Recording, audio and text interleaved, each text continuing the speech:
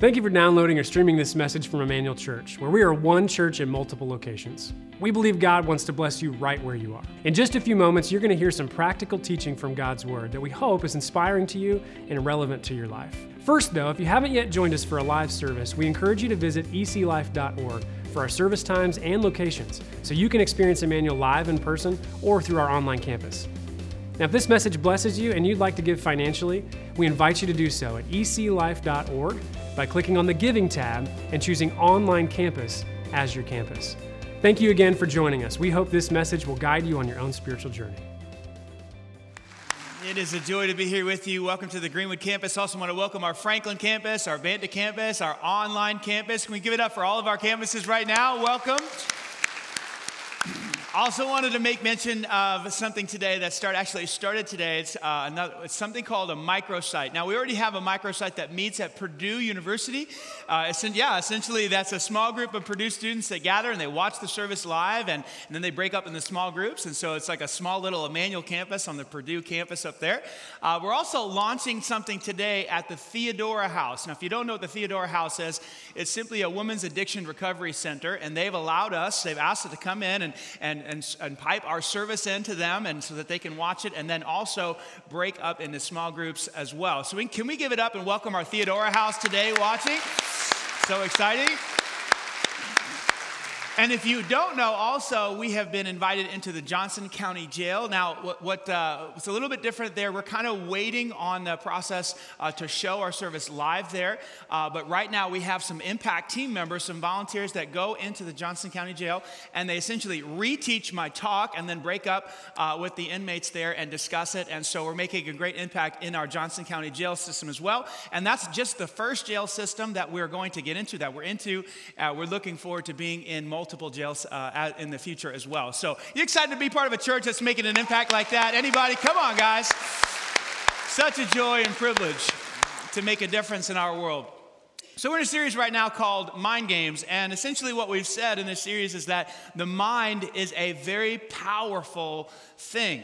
The mind has a tremendous impact on our life. In fact, we made the bold statement in week 1 that the quality of our lives really is the byproduct of the quality of our thoughts. We are today where our thoughts have brought us, we'll be tomorrow where our thoughts take us. The Apostle Paul said in 3 different spots in the New Testament, Colossians chapter 3, he said to set our minds on things above and not on things on earth. In Philippians chapter 4, verse 8, he said, whatever is true and noble and right and just and pure and lovely, if there's anything excellent or worthy of praise, think about these types of things. In Romans chapter 12, verse 2, he said that we are transformed by the renewing of our minds. And so the mind is a powerful thing when it comes to living the life that Christ has planned for us.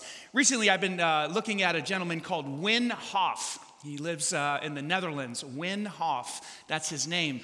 And he has basically dedicated his life to show the power that the mind has on the body. Years ago, his wife committed suicide, and so he was trying to figure out meaning and purpose and try to heal his wounds on the inside. And so he decided that he was going to try to take control of his mind and his life and his body. And he did it in an interesting way. He decided he was going to try to slowly start to expose himself to freezing temperatures. Now, I don't know why any sane person would do that. Does anybody else hate cold weather? The fact that it was snowing here in Greenwood. I know some of you are watching out of state, different places, and some of you are on spring break in a warm place.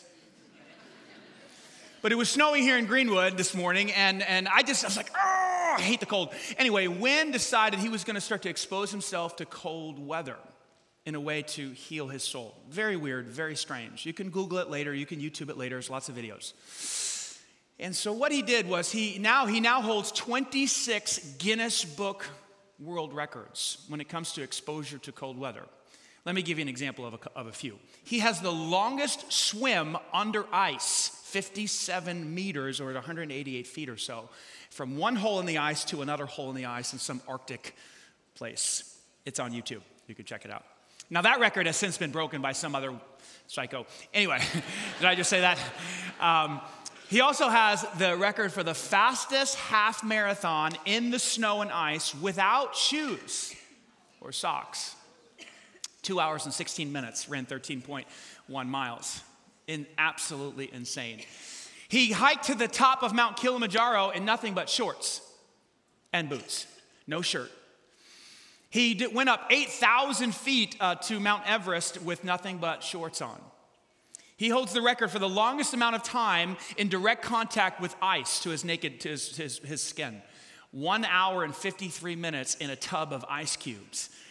And so he's doing all this stuff and he's setting all these records, and the scientific community is rushing in to kind of figure out, how is he doing this? Like, this is impossible. It's not humanly, no one is humanly capable to do such acts. And so they start to ask him questions, how are you doing this? And essentially what it comes down to is with his mind, with meditation, and with his breathing, he can regulate his body temperature and keep it at a level where he doesn't freeze, no matter what the outside conditions are. It's absolutely fascinating. You can Google it, you can YouTube it, some of you are already doing it. Wim Hof is his name. So people are saying, well, you must be, the only person on earth to be able to do this. So in order to prove them wrong, he now has a bunch of disciples that he's training to do similar things. And sure enough, with the power of the mind and breathing, they're able to expose themselves in the cold in the same way that he is. That's the power of the mind. It literally impacts the quality of our life. But we're not the only ones who are aware of this. Like, God made us that way. We're aware of it. But guess who else is aware of it? The devil. And he knows that if he wants to destroy our lives or ruin our lives, he's going to have to start at the level of our what? Our mind. And so he assaults us with lies about ourselves, lies about the world, lies about God. And that's what he does. He inundates us with lies. And his goal is to cut us off from the life that God has planned for us. How does he do it? He builds these things called strongholds. A stronghold is essentially an internal prison that locks us into things like fear or anger or lust or materialism or hatred or racism. Our world has been rocked in the last couple of days as we've watched the events unfold in New Zealand. One lone gunman shoots and kills 49 people, leaves 48 wounded. I didn't do too much digging into the story. It's horrifying. But the little I did do, I found out that, and you probably have as well, that this person who shot all these people in New Zealand, he's got an ideology. He's got some thoughts. In fact, he left a 74-page manifesto talking about right-wing, Nazi ideas or white supremacy and racism and immigration and all these crazy ideas. Well, guess what? Those ideas came from somewhere. And it trapped him in a stronghold and led to this heinous, horrible, horrific act of murder. See, this is real stuff. When I talk about the enemy dropping lies and ideas into our mind, those ideas have a result. And so what we have to do is take every thought captive, and those are our weapons. Our weapons are not, knives and guns and bombs and things like that. Our weapons are spiritual weapons, and it's the truth of God's word, and we take those thoughts captive and we wrestle them to the ground and we replace them with the truth of God's word, and that is how we tear down the strongholds of the enemy, and that's what this series is all about. Taking the ideas that Satan is putting into our minds and tearing them down and replacing them with the truth of God's word. Jesus said it this way. He said, if you remain in my teachings, you'll know the truth, and the truth will set you free. So today, the lie I want to look at, it's not going to sound horrific. It's not going to sound satanic. It's not going to sound dark, but it is, and here it is. Ready? It's supposed to be easy. Satan will whisper this to us, but mostly through our culture. In the American culture here, it's supposed to be easy. You turn the television on, and what are we sold? We're sold the idea that life is supposed to be easy. Go on this sandals vacation. Don't you hate it when those commercials come on? Everybody's tan and skinny and warm and on a beach and on a water slide, and we're here. But you want life, just pay this amount of you. Take this pill. It'll make your diseases go away or whatever, You turn the television on, it's just commercial after commercial after, selling us what? Selling us the easy life. Buy this car, go to this place, take this pill, buy this product. Americans, we love the easy life. We're told it's life, liberty, and the pursuit of happiness. I'm supposed to be happy. Where's Easy Street? Where is it at? It's actually on the map, but anyway, there's nothing easy about it. Here's the rude truth, the hard truth. There is nothing easy about this life. Anything worth having does not come easy. Have you ever noticed how things just simply don't work out? Anybody else? Yes, no? I mean, I'm not a pessimist at all. I'm a realist. Things just don't work out. The other day, we replaced our fridge. Our fridge was going out. It was making this weird knocking sound, so we bought another fridge. It's in the garage. Wednesday night, small group, a lot of high school students at the house. So I'm like, I got some help. So we get this new fridge, drag it into the house. It's very difficult, very heavy. 2 refrigerators in the kitchen. My wife starts to unload the food out of the one, and you got to do this process quick so you don't lose the food, right? So we're there. She's pulling it out. We've measured width and we've measured depth. What did we forget to measure? Yes, we forgot to measure the height. Did I mention things never work out? Things are rarely easy. Now, some of you are not surprised by that because I'm not a handyman and I don't do stuff like that. So you're like, yeah, of course it doesn't work out for you because you don't know what you're doing. I understand. Valid point. We forget to measure the height. I'm like, okay, we got this new fridge. We got to return it, get our money back, whatever. My wife's like, not so fast. It's like, what do you mean? She says, we're going to knock out that cabinet. Wednesday night, I want to relax, long day at work, teenagers in the basement, lots of noise, 2 fridges in the kitchen. I mean, this is not going well. So I look at her and I say, no, we're not doing that. I'm going to pull executive husband power here, executive decision. Well, how does that work out for you guys? She says, no, it's easy. It's easy. Look at this YouTube video. And she shows me how to remove a cabinet.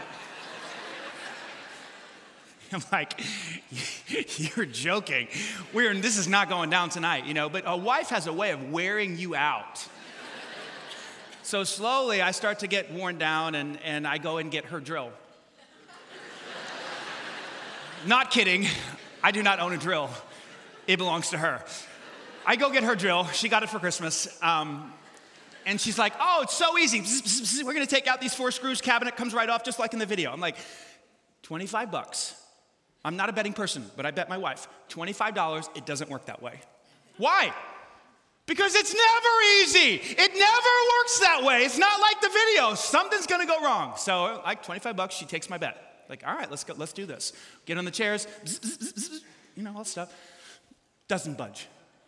It's exactly like I thought it would go.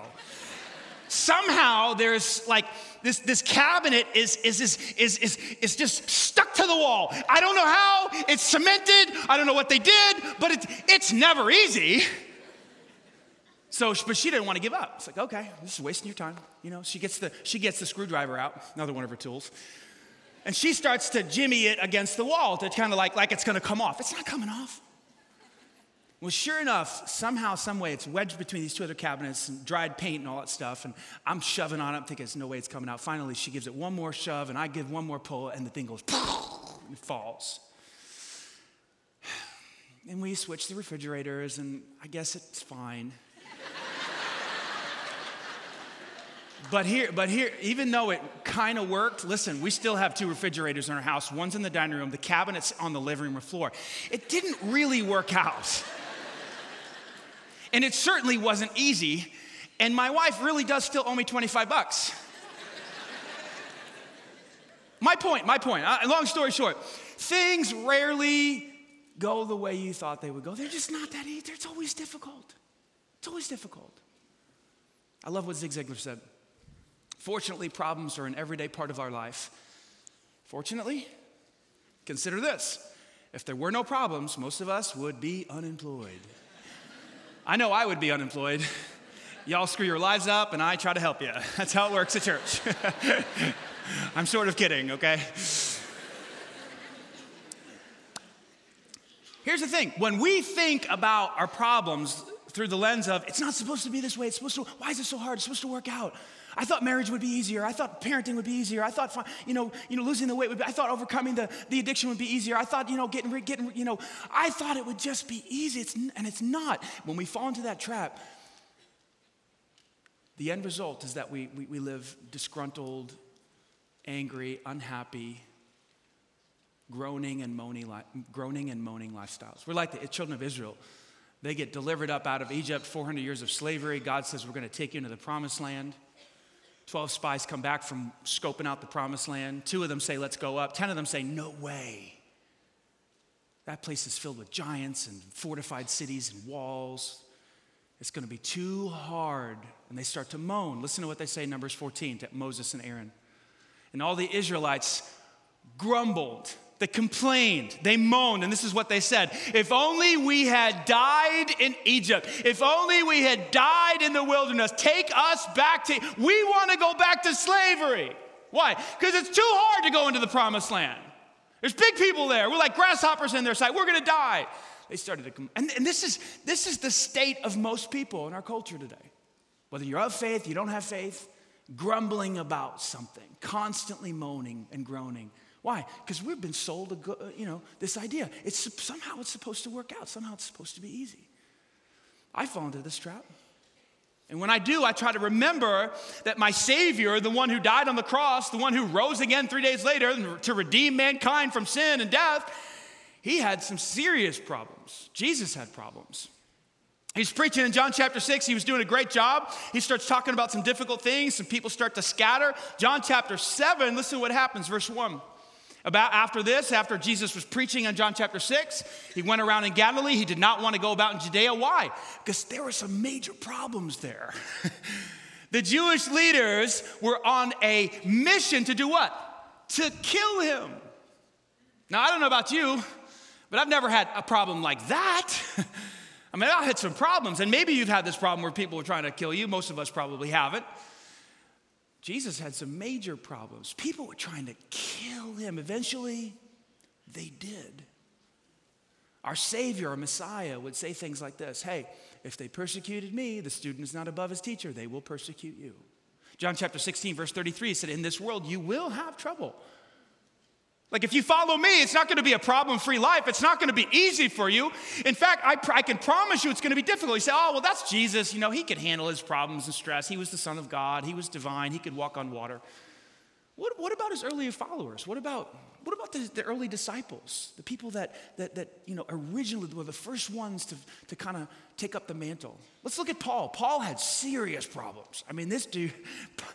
Man, you talk about having issues and troubles and difficulties and persecutions. Right from the start, Acts chapter 9, verse 16, Jesus says to Ananias, go talk to Paul. I'm going to show him how much he's going to suffer for my name. That's like out of the gate kind of stuff. Like the gospel back then wasn't, hey, put your faith in Jesus and he'll make your life better. It was trust in Jesus and you're going to have persecution and you're going to suffer. And sure enough, Paul did from day one. In fact, in 2 Corinthians chapter 11, he goes through this huge list of all the things that he went through, all the problems. He says, listen, from day one, I was thrown in prison. I was beaten 5 times, each time with 39 whips of the cord. I was shipwrecked 3 times. I was beaten over the head with rods on 3 different occasions. He says, I was pelted with stones to the point where they thought I was dead. I went through sleepless nights. Sometimes I didn't have enough clothes to keep me warm. Sometimes I didn't have enough food to eat. I was adrift at the sea for a day on end. He says, on top of all these problems, 2 Corinthians chapter 11, you can read it. I was constantly burdened with the care of all the churches that he helped to launch. His idea, his philosophy was, if you are going to follow Jesus, there is going to be suffering and there is going to be pain. And he wrote so much to his young protege, Timothy. 2 Timothy chapter 3. In fact, everyone who wants to be a disciple, everyone who wants to live a godly life, everyone who wants to follow Jesus will, not might, not maybe, they will suffer persecution. See, for Paul, following Jesus and suffering were completely synonymous. They went together. The gospel wasn't, hey, put your faith in Jesus and your life will get better. In fact, that gospel disappoints so many people. They come to church and they think, well, I'll just give my life over to God and then he'll help me get my problems fixed. And then when it doesn't work, they leave church. And they say to me, and when I ask them in the community, hey, where have you been? Well, the whole faith thing, it's not working out for me. Oh, you thought it was going to be easy. You thought moving into the promised land, you thought moving into eternal life, you thought moving into abundant life, you thought living this life that Jesus has called you to live, you thought it was going to be easy. Yeah, I thought if you gave your life to God, like he makes your problems go away and makes your life better. Well, he does. It does. but not in the way you would think. This same guy, Paul, prison, beat up, got stoned, all that stuff, from a prison cell, penned these words, Philippians chapter 4. Always be full of joy in the Lord. I'll say it again. Always rejoice. How could he say that? This is a guy who's in prison. He's been beaten, persecuted. How could he write, always be, in the midst of problems, in the midst of being incarcerated for trying to advance the kingdom of God? How can you give such an instruction? How can you be joyful yourself? What is his secret? You know what his secret was? You know what it was? It was the way that he thought about his problems. It was his thinking process and how he processed the troubles and the trials and the persecutions in his life. See, as long as we keep thinking that, man, it's going to be easy, it's going to be smooth, like as long as our process, our thought about life is that, it's at some point things are going to get easier, we will continue to be disappointed and be plunged into disappointment and being upset and being frustrated and being angry and maybe even getting depressed. And that depression, if we don't fix it, if we don't get a grip of that depression, it could slip down even darker and deeper into thoughts of suicide. Why? Because after all, nothing ever works out. Like my expectations are always met. Like I thought it would go there. I thought I'd get the job. I didn't get the job. I thought I'd get the raise. I didn't get the raise. I thought this person was the person I was supposed to marry. Turns out it wasn't. And there's constant disappointment until you just get to the point where it's like, well, what's the point at all? And so many people choose that route. How can you and I be joyful in the Lord always, even in the midst of difficulty? Well, it's our mind. It's leveraging the power of our mind. How are we thinking about our troubles? I'm going to offer you two thoughts today, two biblical ideas on how to process your problems, how to think about your problems that will produce a different emotion. We're going to look at a thought from, and this is important to understand where the thoughts come from, a thought from the brother of Jesus. His name was James. He wrote a book in the Bible called James. And we're going to look at a thought from a guy named Peter, who was one of the closest disciples to Jesus, and he wrote a book called 1st and 2nd Peter.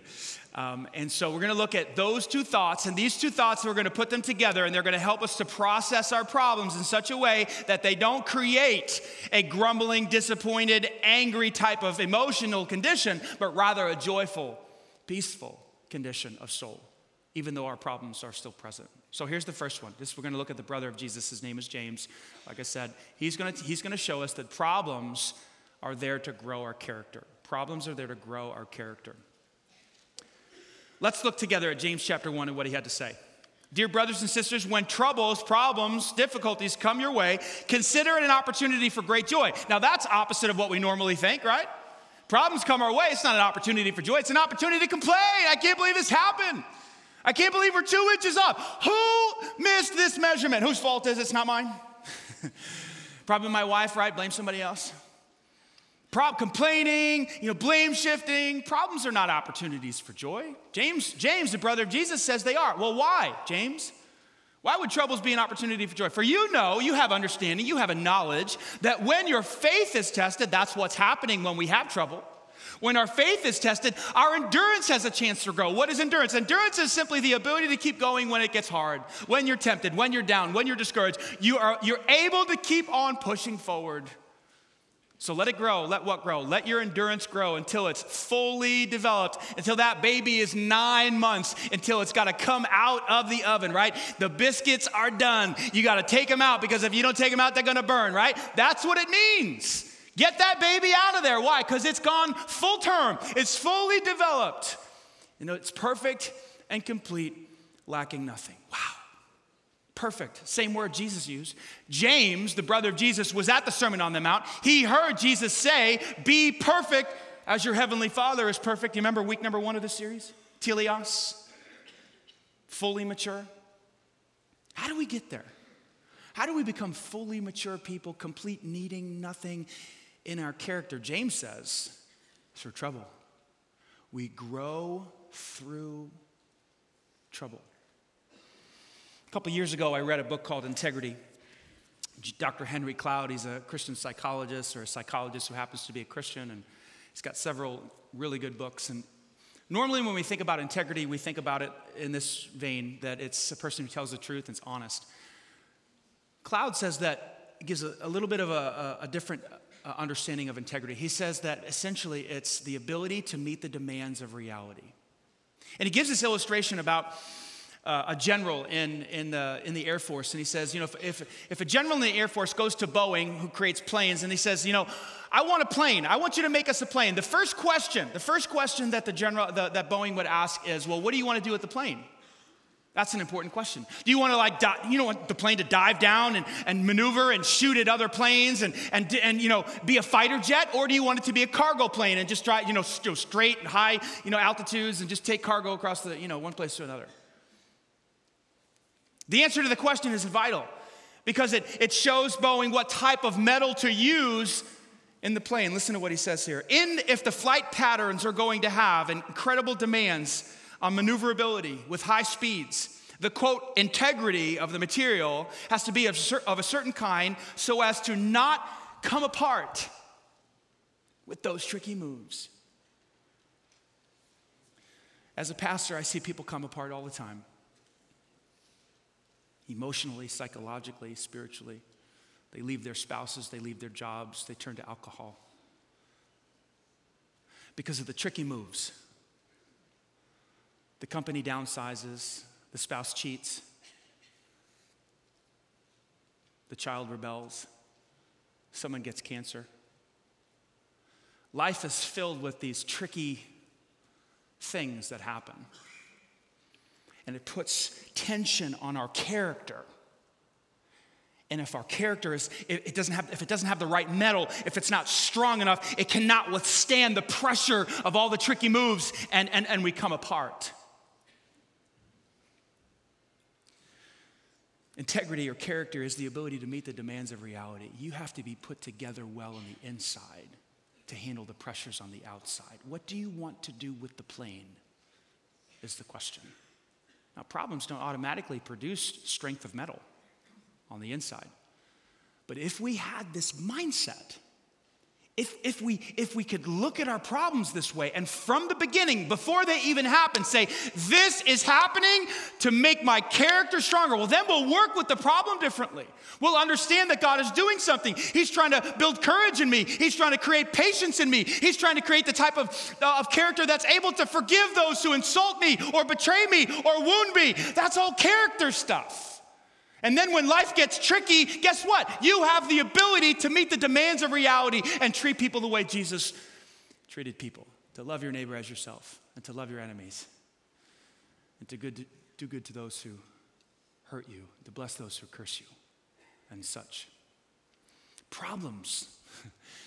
They are the environment where character grows. Well, that would change how you and I would go through our troubles. Do you agree? That would change how we feel about our problems. We might actually see them as an opportunity for joy instead of grumbling and complaining. So they're there to grow our character. They're also there to grow our faith. Peter says, hey, problems are there to grow your faith, man. He's writing this letter to Christians at a time where Christians were being heavily persecuted in the early, when the church was getting up off the ground. Listen to what Peter says to the early Christians in 1 Peter. So be truly glad. There is wonderful joy ahead, even though you must endure, say it with me, many trials for a little while. That's how life goes. It's not going to be easy. You're going to have many difficulties for a little while. Listen to what he says. He continues. These trials will show that your faith is genuine. It is being tested. Similar to what James said, it is being tested as fire tests and purifies gold. What is he saying here? He's saying, well, essentially, what you would do with gold is to find out if it's 24 karat, 18 karat, 14 karat, 10 karat, whatever. You melt it down to see what type of gold it is, the quality of the gold. And all of the dross and impurities rise up. And Peter says problems are like that, like difficulties come in your life, and it's a melting down process. It reveals the quality of your faith. If you want to know how strong your faith is, just look at how you respond to troubles and trials and difficulties. If you're freaking out, if you stress out, if you give in to fear, well, then you know your faith is weak. But if you're able to stand strong, if you're able to maintain peace, if you're able to be calm, then you know your faith is pretty strong in the midst of difficulties. But troubles don't just reveal the quality of our faith, it also does something else. It purifies them. See, the melting down process lets all the impurities of the gold rise to the surface, and then you take them off, and the gold becomes even more pure. Peter says, and your faith is much more precious. It's much more precious than mere gold. So what is God doing? Here's what he does. He allows troubles and trials to come into our life to build our faith, to strengthen our faith, to purify our faith. In fact, problems are actually food for faith. Problems or trials or troubles, they're actually opportunities for your faith to grow. Why? Because they're opportunities for you to trust God. Listen to what Peter says. So when your faith remains strong through many trials. How's my faith going to remain strong? How's it going to get strong? Because I don't have a very strong faith. How did it get there? Through many trials. The trials reveal the quality of my faith. They also strengthen my faith. See, if you go through something difficult like a breakup or a divorce or someone cheats or someone betrays you, whatever, loss of job, financial pressure, difficulties in parenting, someone dies, someone gets sick, something happens, that is an opportunity for you to say, it's such a crossroads. That is an opportunity for you to crumble and give in to fear, anger, resentment, doubt, or to say, God, this is terrible. This isn't the what I thought would happen, but I am choosing to trust in you. And every single time we do that, it's like going to the gym. You guys will relate to this. Some of you ladies will relate to this too because you do the weights as well. Like if you want to strengthen your bicep, you got to go to the gym and you got to stress it and you got to stress it and and then you got to take a break and then you got to stress it again and work those biceps and then you got to let it take a break and then do it again. And every time you do that, you're breaking the muscle down. You're putting the muscle in a situation where the muscle say, no, we don't want to be here. This hurts. This burns. But then what happens is the muscle rebuilds. After you stress it and put it under pressure and stretch that muscle. And the muscle comes back stronger. That is the process of growing your faith. There's no other way. God says, here's what's going to happen. The trials, the troubles, it's like taking your faith to the gym. The problem is, we don't like to go to the gym, do we? Most of us are like, no problems. We don't want difficulties. What if you said, no, I want to go to the gym. I want a stronger faith. It might change your attitude towards your difficulties. You just might have some joy in the midst of difficulty. You might just be able to sing a song in a jail cell like the Apostle Paul did. But Peter doesn't stop there. He says, when your faith remains strong through many difficulties and trials, it will bring you much praise and glory and honor on the day when Jesus Christ is revealed. What an interesting concept. You've probably heard me say, you've probably heard a song like I Can Only Imagine a couple of years ago, that when Jesus Christ is revealed or when we see him, some of us will die before Christ comes back. We all might be alive when he comes back. He might come back today.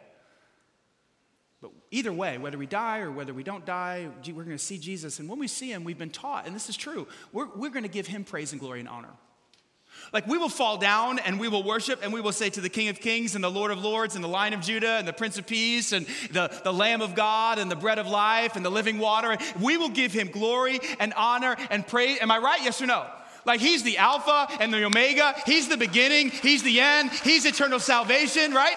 Like he's it. Like without him, we have nothing. So when we see him, we will praise him. We will give him glory. We will give him honor. We will worship him with everything inside of us. We will fall down. We will cry. We will stand. We will lift our hands. We'll sing. All that's exactly true. I can only imagine what I'll do that day, right? As the song goes. But Peter says something different. Peter says that's probably all true, but on the day that Jesus Christ is revealed to the world, he will give you. What? I've not heard that. Wait. You're saying Jesus is going to turn to me on that day and he's going to give me praise and he's going to give me glory and he's going to give me honor? Like he's God, I'm not God. Like why would he do that? Because he saw my faith and your faith remain strong through many trials. And he's going to give you praise, glory, and honor. Now, I just got to Question for you. What would that do to a person? God shows up, and because your faith remains strong through many trials, he turns to you and he calls out your name and he praises you and gives you glory and honor. He says, well done. I'm so proud of you. You're unbelievable. You're everything that I created you to be. What would happen to a soul that heard those words from its creator? I could be wrong, but here's what I think. It will be the utter and complete healing of your soul. Because isn't this what we've always longed for from our parents?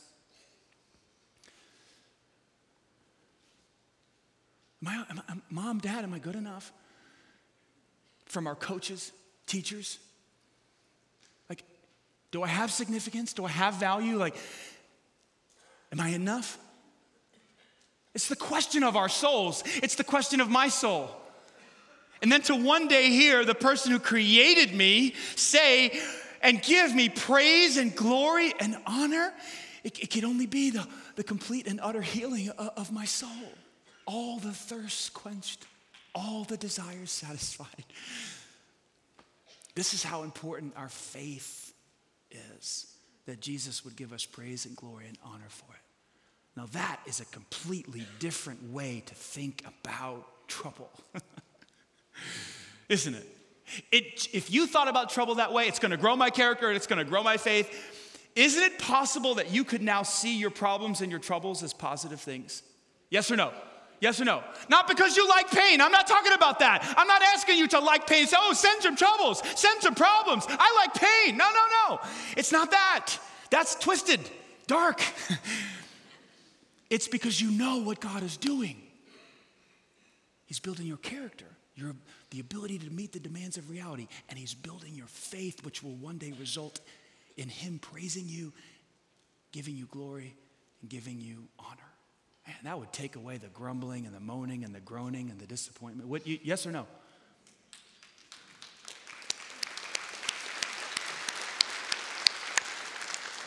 It was a marathoner named Haruki Murakami who said this: pain is inevitable. We're all going to have it. No one gets through this life without it. Suffering is optional. Well, how do you know if you're, how do you decide if you're going to suffer? I mean, everybody's going to have pain, but it's your thought process. How are you thinking about your problems?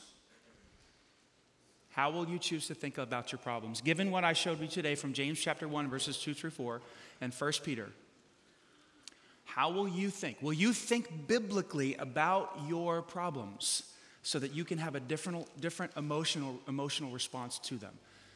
That is, I love it, ready? That is your choice. To be human is to choose. God made us with free will. We get to decide what to think about and how we think about things in this life. We need to tear down the strongholds that the enemy puts on our minds with the truth of God's word. And now you're equipped to do that. You got to go out and do it.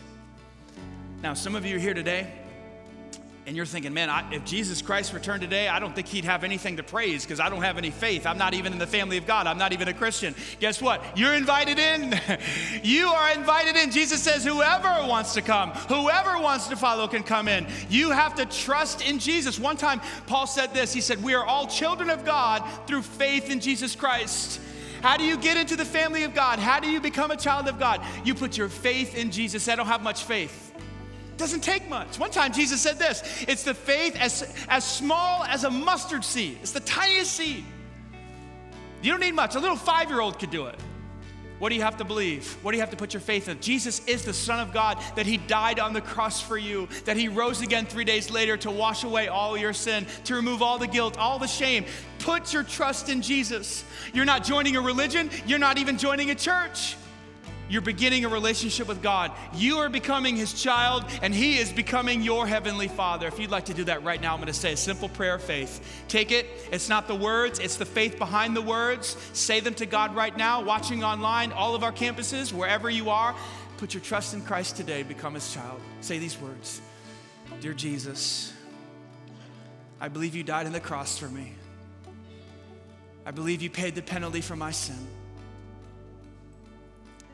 And you rose again 3 days later to wash away all my guilt, all my shame, to cleanse my heart, to wash my soul. I trust you today. Fill my heart with your Spirit. Make me a brand new person. I receive your love, your mercy, and your grace. From this day forward, fill my mind with your truth, because it's your truth that will set me free. It's in Jesus' powerful name I pray. Amen. Hey, if you prayed that prayer, our church would love to rejoice with you, wouldn't we, guys? Nice and loud. Amen. Amen. If you trusted Christ today, I would love to put a gift in your hands. It's a copy of the New Testament. They're at the back of each auditorium, whatever campus that you're at. If you trusted Christ today on our online campus, there's a little place there you can check that says, I trusted Christ. Put your address in there. We'll send one of these to you in the mail. Here's why we do this. We do this to get God's word in your hand, for you to begin reading it. We truly are transformed by the renewing of our minds. One more time, guys. Can we give God glory? Amen. Come on, nice and loud. Amen. God's doing a powerful thing in our community, in our world. Will you pray with me and we'll wrap up? Heavenly Father, thank you so much for your words today. From the book of James, from the book of Peter. Help us to absorb them. Help us to take these words about how troubles grow our character, and problems grow our faith. Allow them to work over. Allow us to work those words into our heart, into our lives, so that we can see our troubles differently and have joy in the midst of them. We love you. Thank you for your word. It's in Christ's name we pray. Amen. Hey, next week is week number 4. You're not going to want to miss it. We're going to wrap this series up. Mind games. God bless you. Bring a friend.